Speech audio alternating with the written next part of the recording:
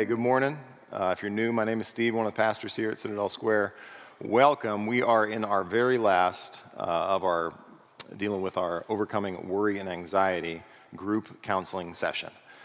We've been spending time just in little bitty bites of Scripture to help us understand what is happening when we worry. How do we fall so easily to the temptation to worry? What counsel does God give us through His Word to be able to engage our hearts and understand who we are, understand how we're wired, and how worry is somewhat of a very, very common temptation? And to do that, we began in Psalm 131. You remember that? We looked at David's counsel to us in Psalm 131, where he described his soul as being quieted and calmed like a weaned child within him. And then he finished that Psalm 131 saying, "O Israel, hope in the Lord from this time forth and forevermore." And what we wanted to do was take our worries and be real honest with them, lay them out, write them down, take a look at them, and put over them, like in large Sharpie, hope. That's our big hope. And what we've been doing now in the book of Philippians is really giving you the tools to engage and practice. Maybe you're offhand. If you're really skilled at worrying on this side, we want to practice in our offhand over here the skills that Paul commands us to. And we started with rejoicing in the Lord. Again, I say rejoice, that Paul teaches us to counsel our hearts toward joy. So it was rooted in our praise. And then he said it was rooted in our prayers. That as we engage with worry, that we ought to be praying as much as we're worrying, that we're counterbalancing our tendency to worry with making our requests known to God. And in that was the proximity of the Lord, that the Lord is near. And that encourages our prayers, and God promises peace. And then last week we looked at our pondering, our thinking. What ought we to be thinking about? What should characterize the mental diet of the Christian? And we had that whole list of things. Well, today, Paul is going to put everything into practice for you. This is the just do it portion of our series on worry and anxiety. There comes a point where you've got to get off your knees and you've got to start walking, right? There comes a point where prayer is done and you've got to start living out the truths that God has laid out for us in His Word. And that's what this last little bitty verse is going to be. Philippians 4, chapter 4, verse 9. So if you've got a Bible, go ahead and turn to Philippians 4, verse 9. As you're doing that, I just want to make note of two things that are happening in the life of our church in the past 2 weeks here. One is Don Webb. Many of you know Don. Don's wife, Ellen, passed this week on Wednesday. That funeral is happening right now.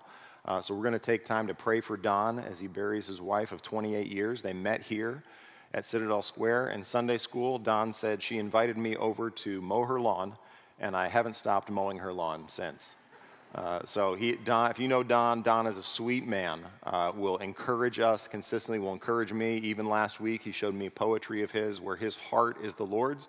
So we want to pray for our brother Don this morning. Also want to pray for our brother Rick's cousin, Harold. Many of you may know Harold, you may not. He was a longtime attender of our church, moved here to Charleston, a pastor for many, many years, and came and sat right over here. He passed just a couple of weeks ago. And as we spoke with him, he was at the end of his life, said, I'm ready to go. I'm ready to go and see Jesus. So two significant things that we want to pray for and lay before the Lord. As we pray for Rick, his cousin, we pray for Don as he buries Ellen here this morning, all right?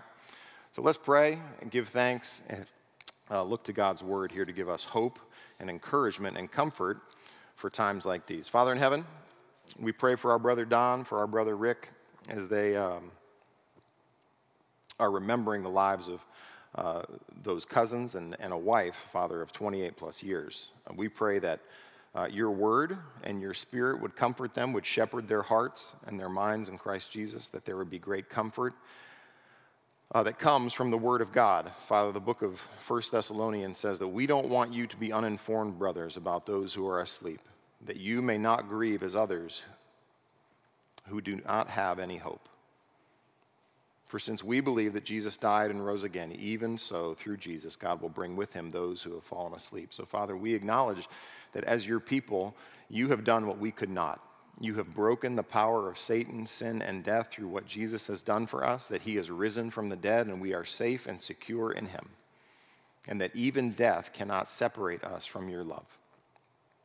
So, Father, for those of us who remain and remember the lives of loved ones who have gone into your presence, whose faith has become sight. We pray that the comforting power of your Spirit, your word, and indeed the body of Christ would circle and surround these men. Father, give grace to us to know how to minister to them in their time of sorrow. Remind us of our hope that is present only as a result of the fact that Jesus has beaten death and has risen from the dead. Father, as we get ready to look into your word here this morning and finish this series on worry, I pray for everybody in this room who has considered the things that we've said. For those now who begin to take steps of freedom and joy as they journey out of maybe a stronghold of worry and discouragement and despair that has laid hold of their hearts and minds, we pray that the gospel would be fresh bread to us this morning, that we would step in and toward faithfulness to you as we put these things into practice. May we have receptive hearts and minds to understand what you give to us here through the words of Paul in the book of Philippians. And may we be a church that honors you with our faith and obedience and our desire to live out and to walk out the truths of your word. Father, forge in us a commitment to your word. May we be dependent, humble, seeking, joyful people. And may we see significant freedom in the minds and hearts of those who are in this room and those who watch it online when it comes to the worries that so easily tangle us and cause us to fall. So, Father, thanks for your word. Thanks for your Spirit. Thanks most of all for Jesus Christ, in whose name we pray. Amen. All right, you got Philippians chapter 4 there? No, that's okay. I'll encourage you to find it again. Philippians chapter 4. I like it when you talk to me. I feel like I'm not alone in this room. Okay, that's just personal confession right there, just from my heart to you. Philippians chapter 4, you know, these practices, or at least the information and the counsel that Paul has given, may feel very, very weak to you. It may seem like no big deal to think about rejoicing in the Lord. It may seem like, well, I'm just praying. And it may seem like your mental diet is really not all that big of a deal. They seem like very small areas where sanctification happens. But by the end of this paragraph here in Philippians chapter 4, what Paul has done is take the fibers that are weak on their own, and he begins to braid them into a rope that brings incredible strength to your spiritual life.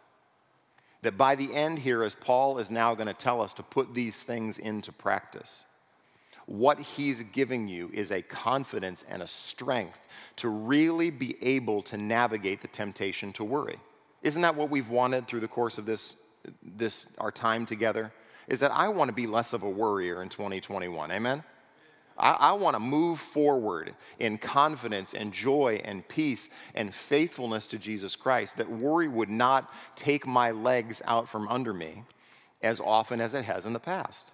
So as we go forward and we look at really the Nike slogan of Paul's counsel to us in Philippians 4:9, where he's going to say, just do it. All of this stuff that we've been talking about, all of this stuff that we've been thinking about and praying about and rejoicing in the Lord, now it's time for you to go be about it. All right, so this text, this sermon is the great I don't know how many illustrations I can use. Put the shoes on, shoe leather out, let's move, let's go, let's be about being obedient to what God's word has said. This is the trouble with worry, is that it can freeze us, can't it? That it can put us in a frame of mind where all we do is think about, pray about, ponder on these things without ever putting them into practice. And Paul's going to say by the end of our time together that this is where the God of peace is going to meet you in the journey, where he is going to be with you as you step into doing the things that he's called us to do.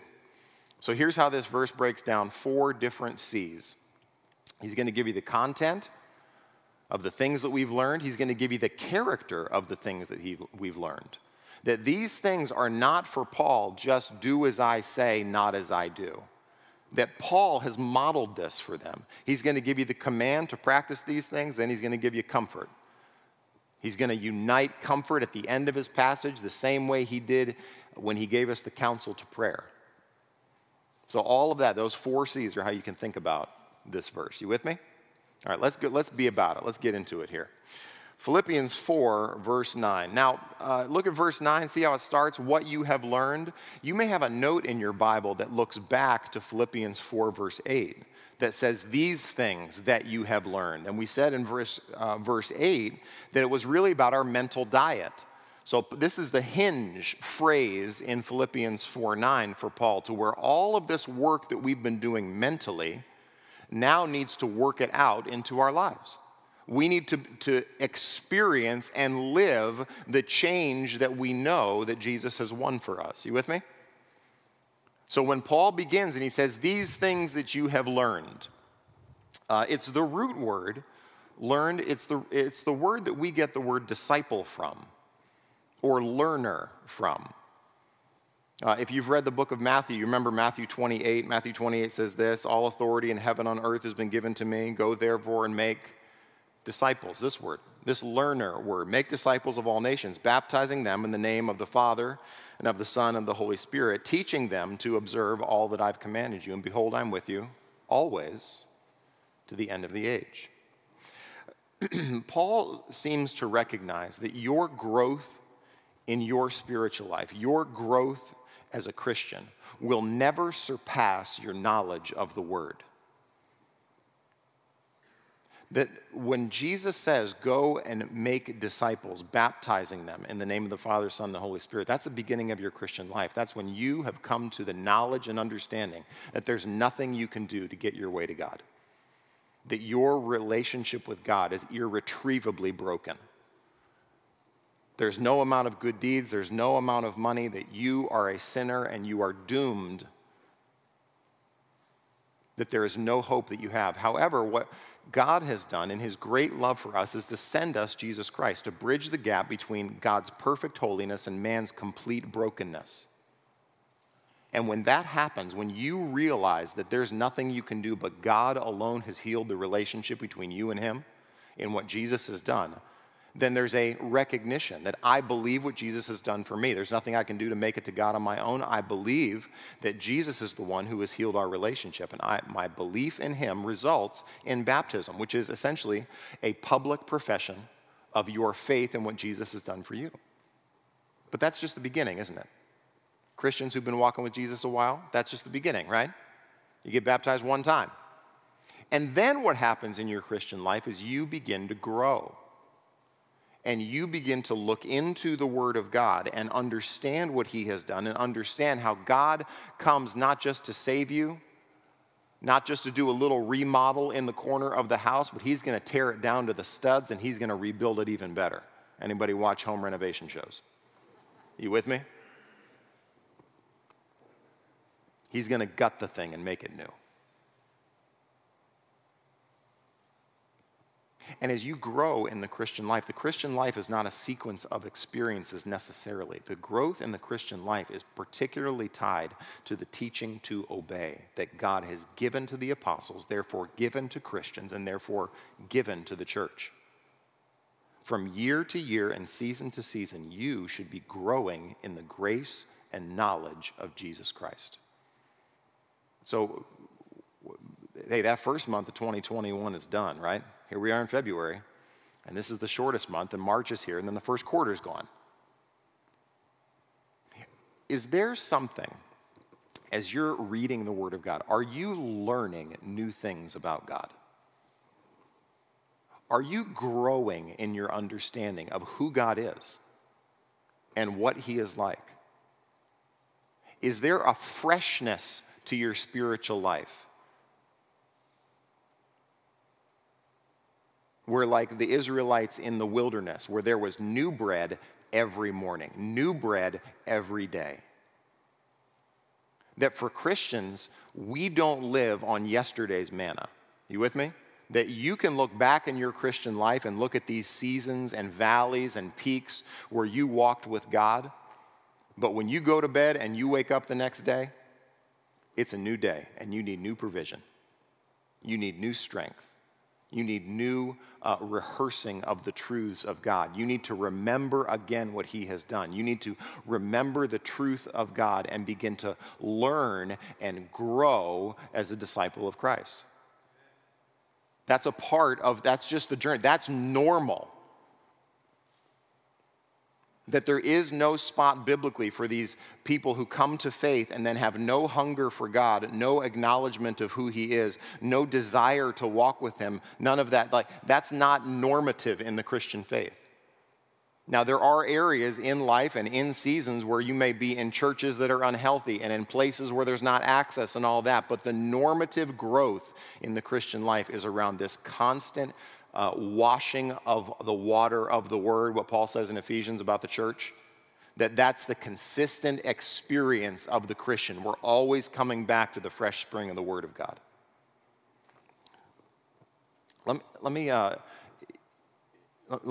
give you a visual illustration of this. Keep your finger there in Philippians. Turn back to Psalm chapter 1. One of my favorite psalms is Psalm 1.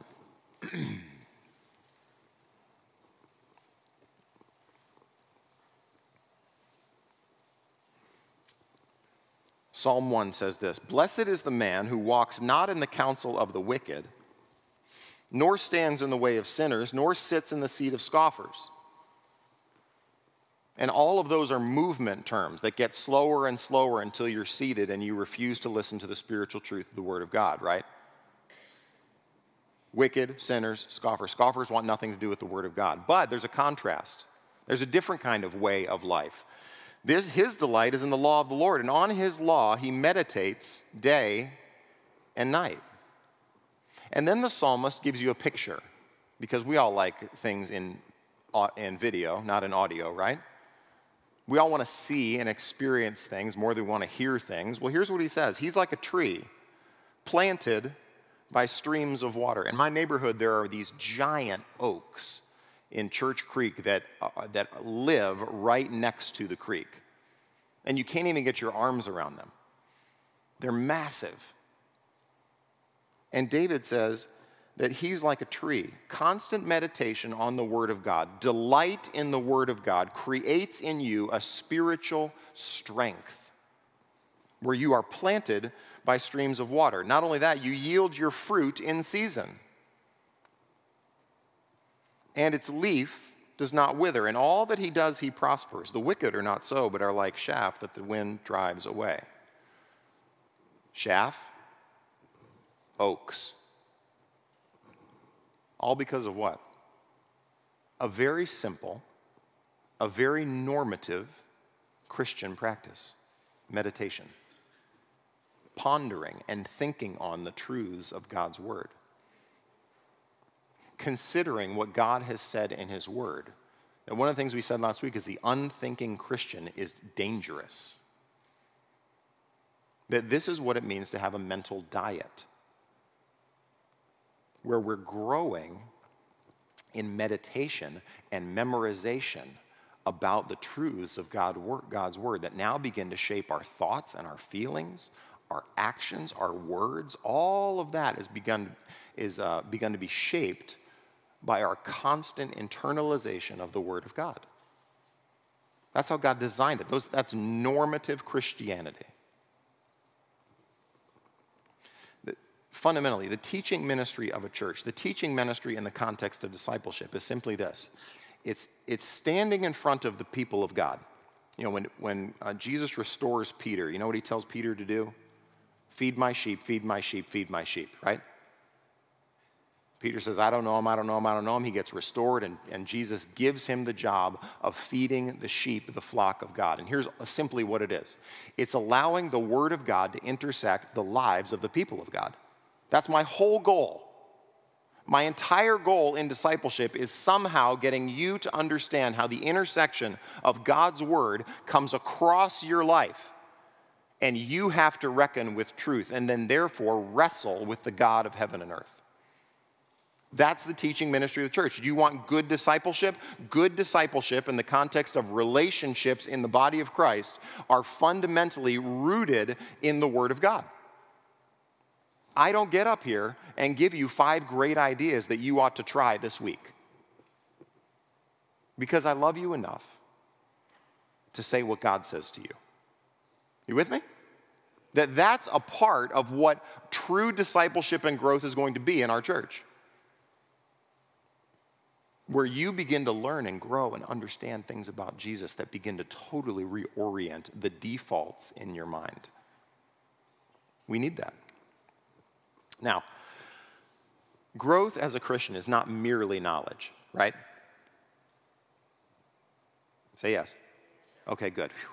It's not merely knowledge, but it doesn't happen without knowledge of God's word. Knowledge is a part of it, but that's not all of it. Otherwise, if it was just knowledge, we'd just have all Mensa people in the room, right? We'd all have IQs of one, whatever the top is. What's the top end of Mensa? I don't know. I'm not even that smart. 6? I don't know. We'd all have IQs that were the top. That God doesn't just save all the brightest people in the world, because if it was just knowledge, we could just download it, be done, and we'd all go to heaven. There's something else that has to happen when your life encounters the Word of God. You remember what John says in the beginning of his book? He said, to all who received him, who believed in his name, he gave the right to become children of God. Something has to happen for you when your life encounters the Word of God, and that's what Paul says next. These things, what you have learned, and number 2, what you have received. Now, Paul, when Paul uses that term throughout his letters, received, I just quoted to you John chapter 1. You can go and look at that. John chapter 1 talks about receiving him, to believe in his name. That means we accept the biblical truth about who Jesus Christ is. So it's not just knowledge, it's also receiving. When Paul talks about receiving, he communicates about 3 different big ideas. Number 1, he talks about receiving the gospel or the message of the truth of who Jesus is. We looked at this when we looked at the book of Galatians. But Paul says this in Galatians chapter 1. It talks about this is the source of the gospel message. Nobody thought up the gospel message. God had to reveal it and display it and declare it to humans. Here's what Paul says, Galatians 1. I would have you know, brothers, that the gospel that was preached by me is not man's gospel. For I did not receive it from any man, nor was I taught it, but I received it through a revelation of Jesus Christ. So when Paul talks about receiving it, he talks about its source, that the gospel message is not our idea. It's not man's idea. It's not the church's idea. It's a heavenly, divine idea. It's a mystery that God in heaven had to reveal through what Jesus has done. So that's the source. Number 2, there's the idea of content. That there's a body of doctrine that Jude says is once for all delivered to the saints. And that comes out of 1 Corinthians 15. Here's what Paul says in 1 Corinthians 15. I would remind you, brothers, of the gospel I preached to you, which you received, in which you stand, and by which you're being saved if you hold fast to the word I preached to you, unless you believed in vain. For I delivered to you as of first importance what I also received, that Christ died for our sins in accordance with the Scriptures, that he was buried, that he was raised on the 3rd day in accordance with the Scriptures, and that he appeared to Cephas and then to the 12. Its source is in God, and its content is received. So that the essential gospel message travels generationally. That how do you plant a church? You begin by planting a church, by not planting a church, by planting the gospel that creates a people who respond to the truth, that creates a family of God, which is the church.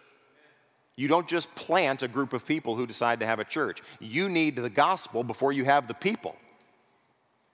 So Paul says, it wasn't our idea, it was God's idea. Number 2, it's not our doctrine, it's God's doctrine. And number 3, the gospel does something very particular. The gospel creates change. Source, content, and change. Let me show you this. Are you still in Psalm 1? No, you don't remember? That's okay. Turn from Psalm 1, wherever you are in your Bible, turn to 1 Thessalonians chapter 1. So if you're back in Philippians, turn to your right. And you'll be in Philippians, you'll hit Colossians, turn a page or two, they're real small, to 1 Thessalonians chapter 1. When the gospel hits a group of people, what does it do? If it's not just knowledge that we can just download and it's just an informational change to receive truth that we've never known before, but there's something else that happens, what should happen? What should the result of true gospel preaching that intersects the lives of sinful men and women do?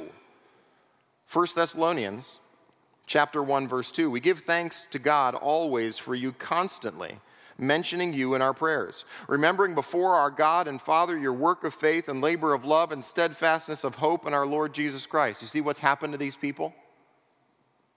There's been life change.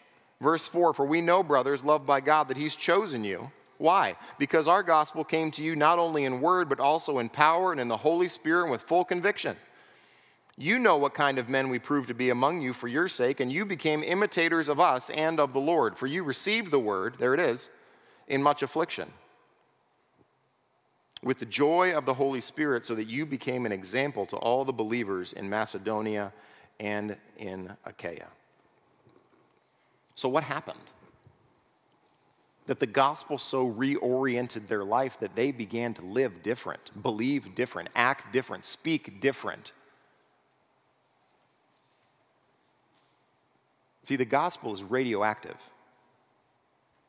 It's electric.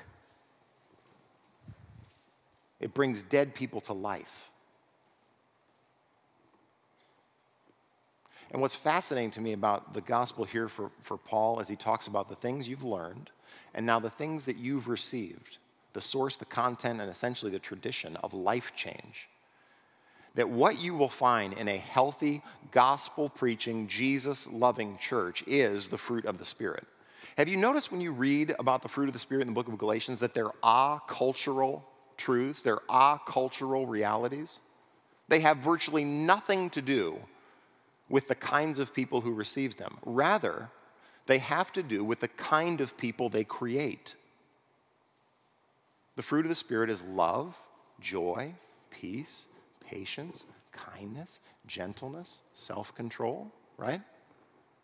They all transcend cultures and space and time and places. That's why when Jesus gets a hold of a group of people, no matter how diverse they are, socioeconomically, ethnically, men and women, young and old, no matter where they come from, what kind of background they have had, when the gospel of Jesus Christ gets a hold of a people and a church, you start to see the fruit of the Spirit of God. See, why does this matter for worry? Because with worry, you and I come in I don't know how many people are in here. Let's say 300. We all come in with 300 different particular stories and struggles that have affected us throughout the week. And when we all come and we read the Word of God, and when we all come and we sing about the person and work of Jesus, we're refreshed and things are happening in our hearts as you sing next to the person next to you. And you're reminded of the truth of the Scriptures and the godliness to which He has called you. And now you begin to remember that you have been called as a Christian man or woman to live out the Spirit of God, that God has planted in you true new life that has taken root and making you like the tree of Psalm 1. And He's creating in you because He loves you, right? Philippians chapter 1 says, He who began a good work will be faithful to what? Complete it at the day of Christ Jesus. That He is committed to creating and forming in you change. Amen and hallelujah. So you learned these things, Philippians, and you received these things, Philippians. But let me show you something here that I think is so beautiful about Paul and the way he deals with the Philippian church. We have content, right? There's your content, the things you learn and you receive, the things that you have heard preached and the truth of Jesus Christ that you've received and you've believed. But now there's something else. There's a character that's hinted in here. Did you see it in 1 Thessalonians 1? There's a character about this man, Paul. You know, there's no major doctrinal issue in the book of Philippians. That's why the letter is so warm and so inviting and so endearing. In fact, what Paul does in the book of Philippians is remind the Philippian church of their partnership in the gospel. So that in Philippians chapter 1, Paul says, this is what it's like for me when I suffer. And Philippians chapter 2, he says, here's the mind of Christ. Philippians chapter 3, he says, many walk not according to the gospel, not according to the truth of the cross. and their end is destruction. Their God is their belly. So that by the time you get to Philippians chapter 4, what you're seeing in Paul is Paul's inviting the Philippian church to experience and know God in the midst of their suffering and difficulty. He's saying, this is really possible for you. And let me show you how. So you've learned it, you've received it, and now watch what he says here. You've heard it. Now he packs it together. You've heard and seen in me. Now the hearing here is not the content of the gospel. We've already covered that in Paul's mind. What Paul is saying here is that you've heard about my life. Timothy and Epaphroditus in the beginning of Philippians, right, the end of Philippians chapter 1, he talks about them coming and giving a report about what is happening to Paul. And Paul wants a report about what is happening in the Philippian church. Because Paul recognizes we're both in this journey together. We're both experiencing who Jesus is and what he's done for us. And it's you and I walking together. I'm over here, you're over here, but we're both walking with Christ in the situations that he's called us to. And what Paul says here is there's certain things that you've heard about me. Paul talks about this in the book of Galatians. In the book of Galatians, he says this. This is Galatians 1:13. He says to the Galatian church, you have heard of my former life in Judaism, how I persecuted the church of God violently and tried to destroy it. And in Galatians 1, he talks about his conversion. And then later on in the book, in Galatians chapter 1, he says this, I was still unknown in person to the churches of Judea that are in Christ. They were only hearing it said, he who used to persecute us is now preaching the faith he once tried to destroy. I can't believe that guy got saved. I can't believe that guy met Jesus. It blows the Judean church's mind that this guy, Paul, who was essentially a terrorist against the people of God, would have his life totally reoriented and now be preaching the faith he once tried to destroy. That's amazing. But that comes for Paul with a sense of reputation. That there ought to be, from Paul's perspective, a reputation that your life has. If you're walking with Christ, that Paul talks about in the book of Corinthians, that we spread the aroma of Christ wherever we go. That when you walk into a room and you come back to maybe your high school reunion, that there should be a sense about your life where people could say, I've heard something about you. Paul even says it in the book of Philippians here. Look at Philippians chapter 1. Just flip back a second. I don't know where you are if you're still in Thessalonians. Come on back. I'm sorry. I should be better at that. Look at Philippians 1, just the last paragraph.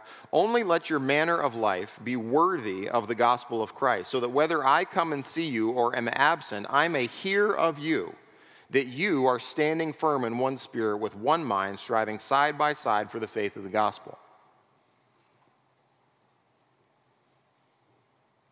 Imagine just for a second, just on this idea, imagine if Citadel Square had that reputation. If people would hear of the people of Citadel Square and they would say,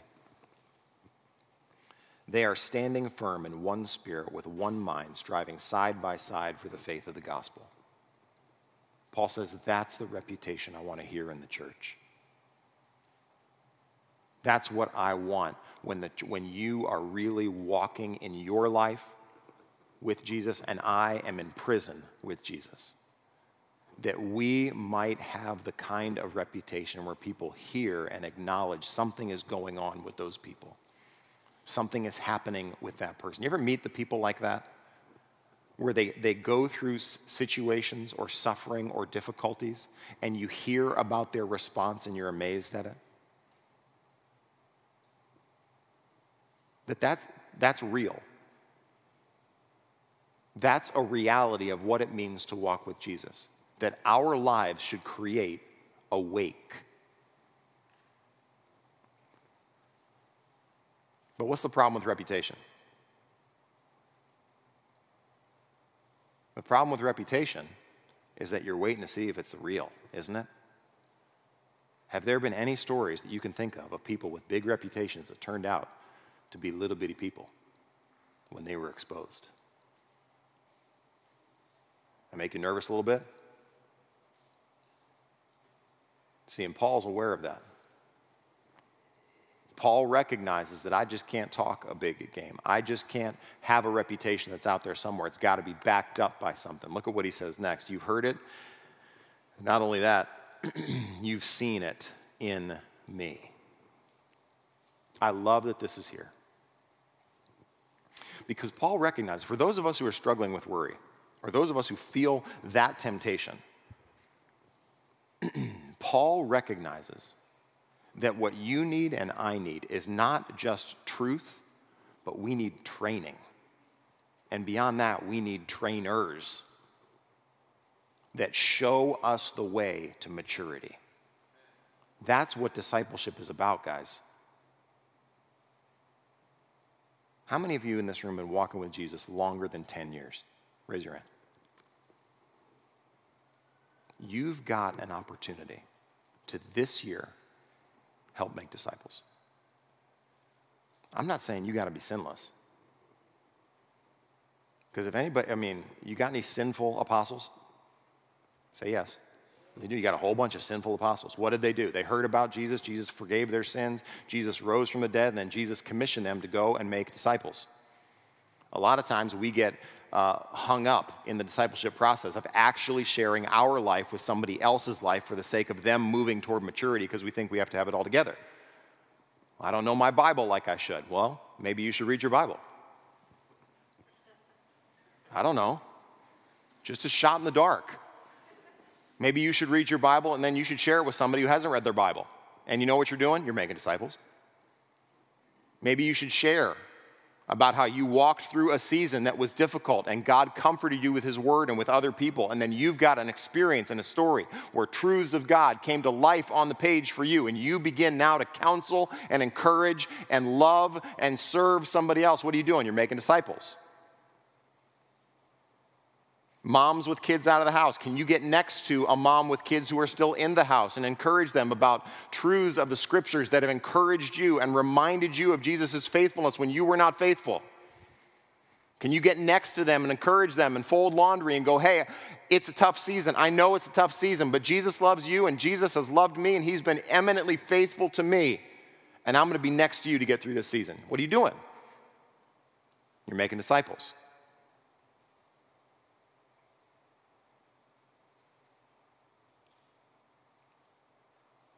Men, have you walked through things where you've seen God be more faithful to you than you've been to him?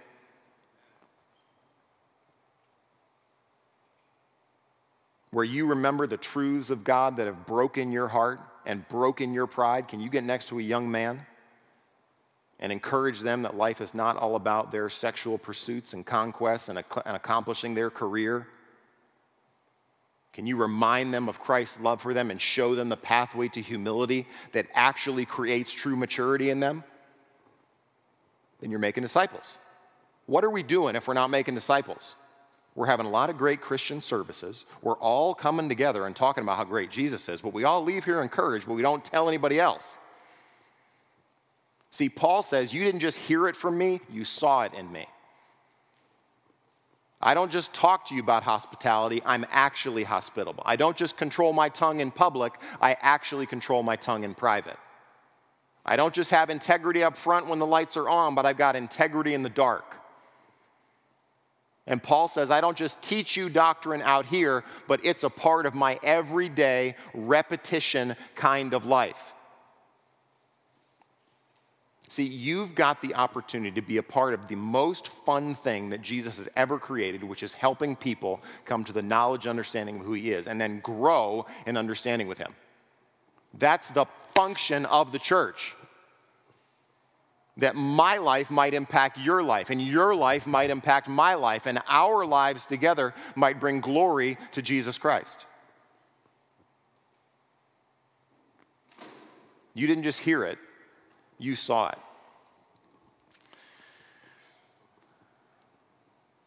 let me show you this. I want to, this is too good. Are you in Philippians? You are? Okay. Go back to now not 1 Thessalonians. I already showed you that. Go to 2 Thessalonians chapter 3. Back to your right. See, one of the things you learn to do in this church is just flip your Bible back and forth.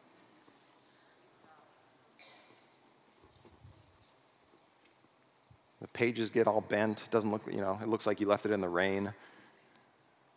2 Thessalonians chapter 3. Y'all there?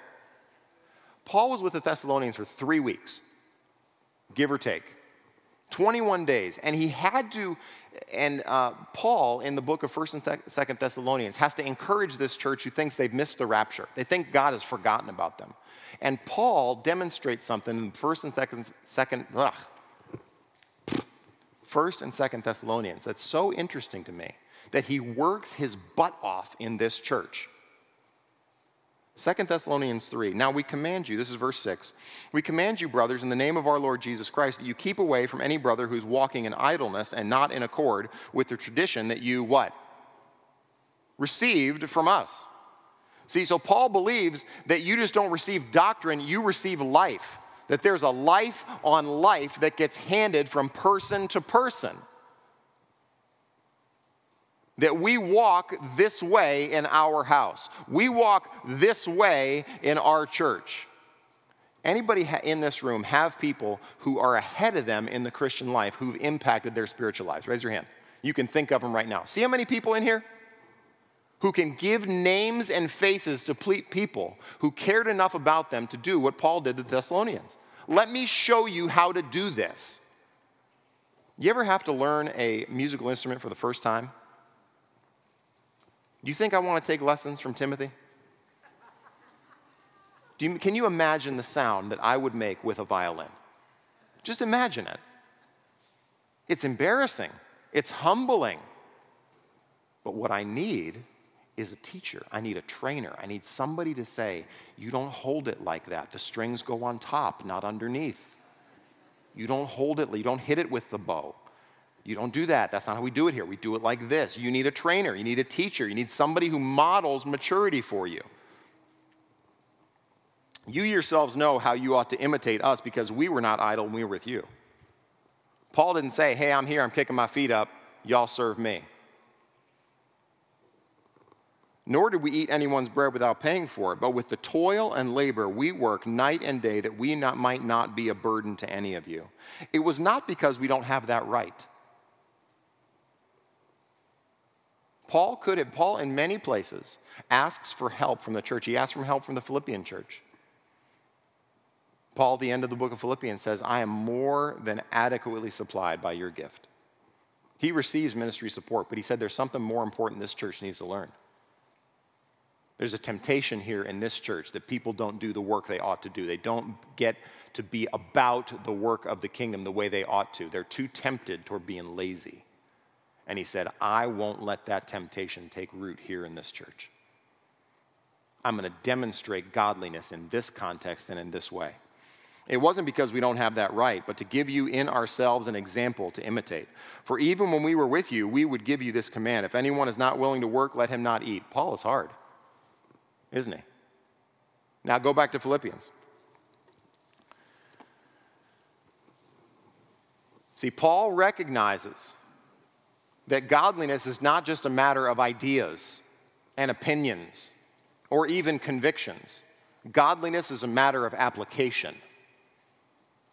Godliness is a matter of doing these things. That's how he finishes the verse. So you have the content, you've got the character. Here's your command. Practice these things. Continuous, repetitive action. Over and over and over and over again. You are practicing these things. That you now have habits when you walk with Christ that you didn't have when you weren't. That now when you enter into a relationship with Jesus Christ where you are adopted as a son or daughter, you are now brought into a family that has a sense of family rules. This is what we do here. This is what we avoid here. These are the things that are precious to us. These are the things that are distasteful to us. These are the things that are dangerous to us. These are the things that we don't trifle with, and we don't play with these things. You have family rules. So what should I be practicing? If you just walked in today and you want to know, hey, what should a Christian be doing? And take this with all of the stuff that we've talked about in terms of joy of the Lord and the things of the prayer and our dependence upon Him and how we develop our mental diet. What are the things I ought to be doing? You ought to have a general sense of a devotional life. Prayer and the Word, and even seasons of fasting, where you are developing your intimacy and your dependence on the Lord. That should characterize your life. You should have a time in your day where you are carving out moments to spend just you and God. My day, I can't see my kids before I've spent time in the Word. So I got to get up at like 4:45.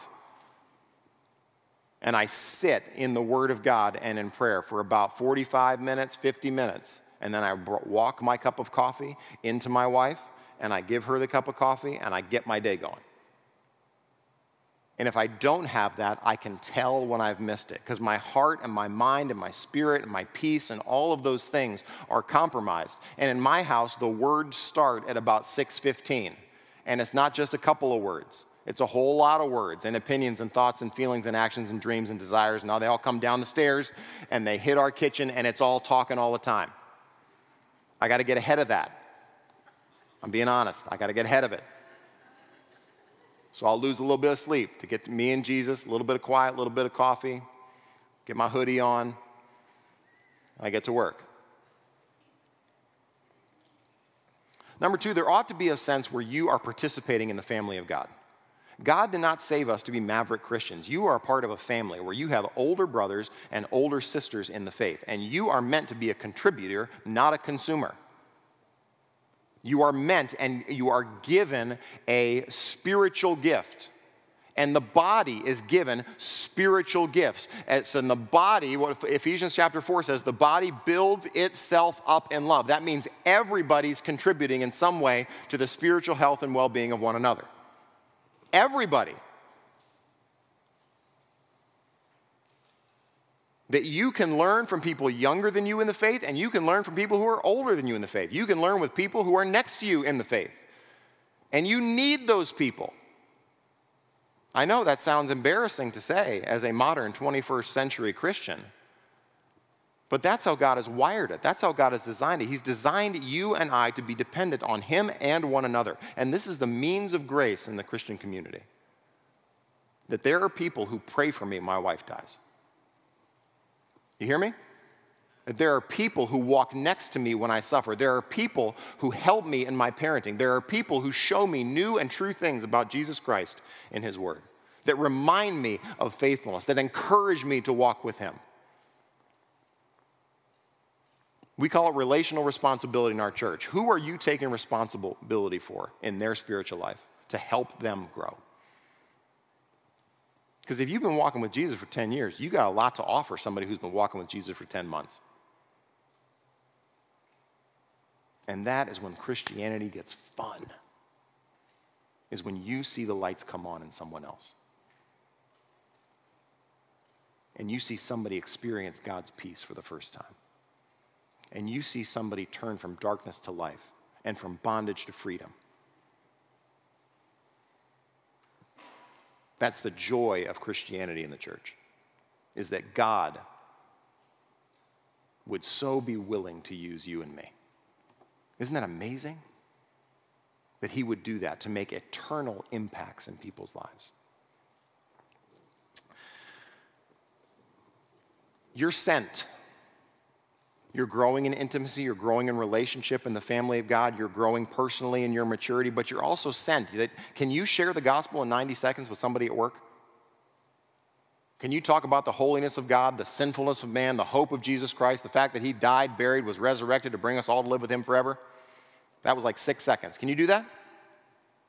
Can you talk about how that truth impacted your life to where you realize I was a sinner? I could do nothing to achieve and to accomplish my own salvation.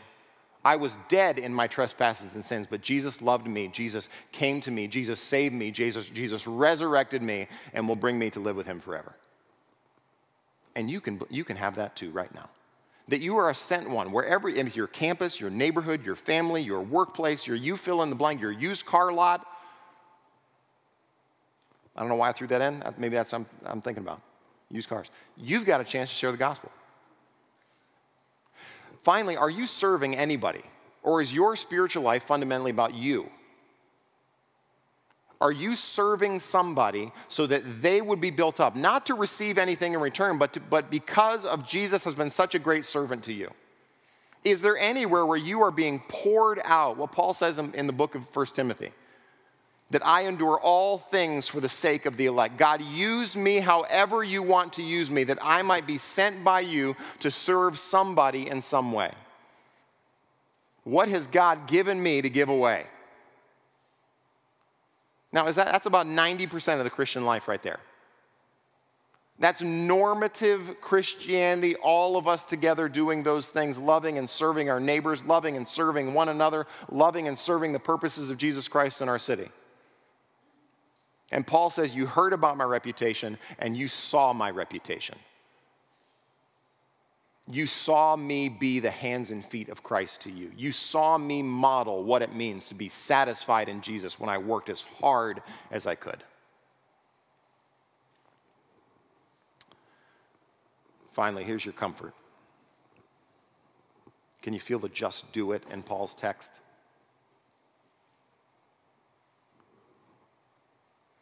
Paul has united peace to prayer previously in this passage. And the fascinating thing to me is that Paul has united peace to obedience. Isn't that interesting? That Paul finishes saying this. Practice these things, and the God of peace will be with you. Paul really believes that you will not make progress in overcoming anxiety and worry without obedience, without putting into practice the things that you have learned.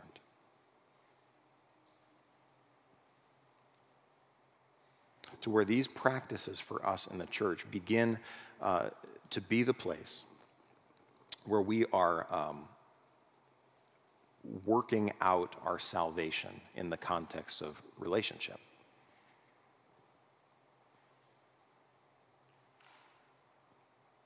Where your sanctification, your overcoming worry and anxiety this year, listen, it's a group project.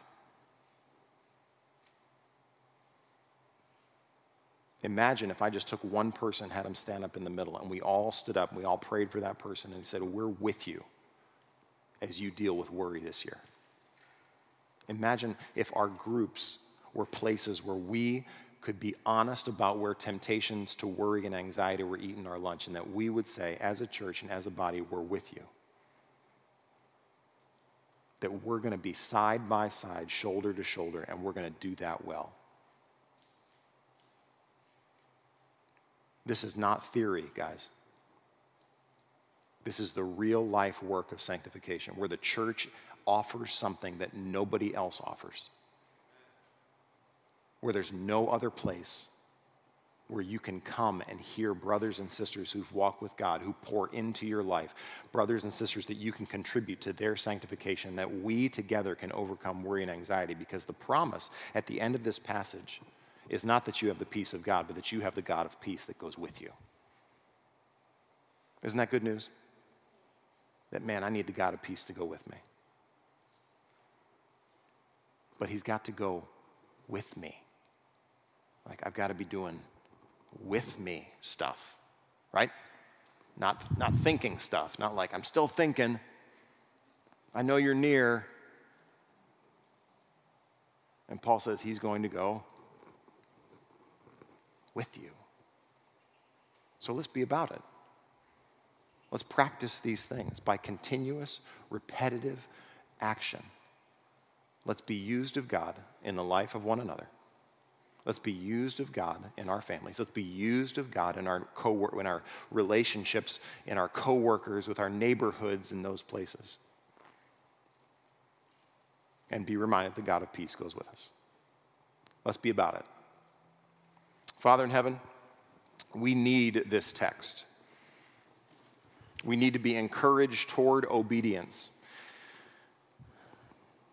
We need to take thoughts captive, but we also need to start walking. Father, may it not be said of Citadel Square that we are a people of lots of thought but no action.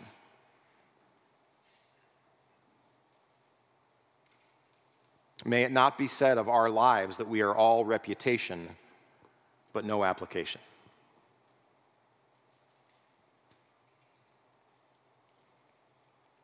Father, this year we pray that worry would get quieter in our hearts and minds.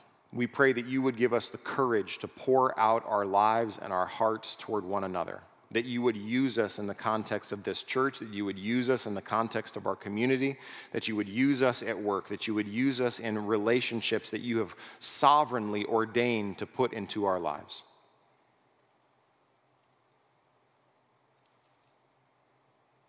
Father, where we need discipline and encouragement, I pray that you would give it, where this church would be a place where we know and love the God of the Word, and that people would see it by our love of one another and our love of this city. Father, give us the strength to practice these things. It's in Jesus' name we pray. Amen.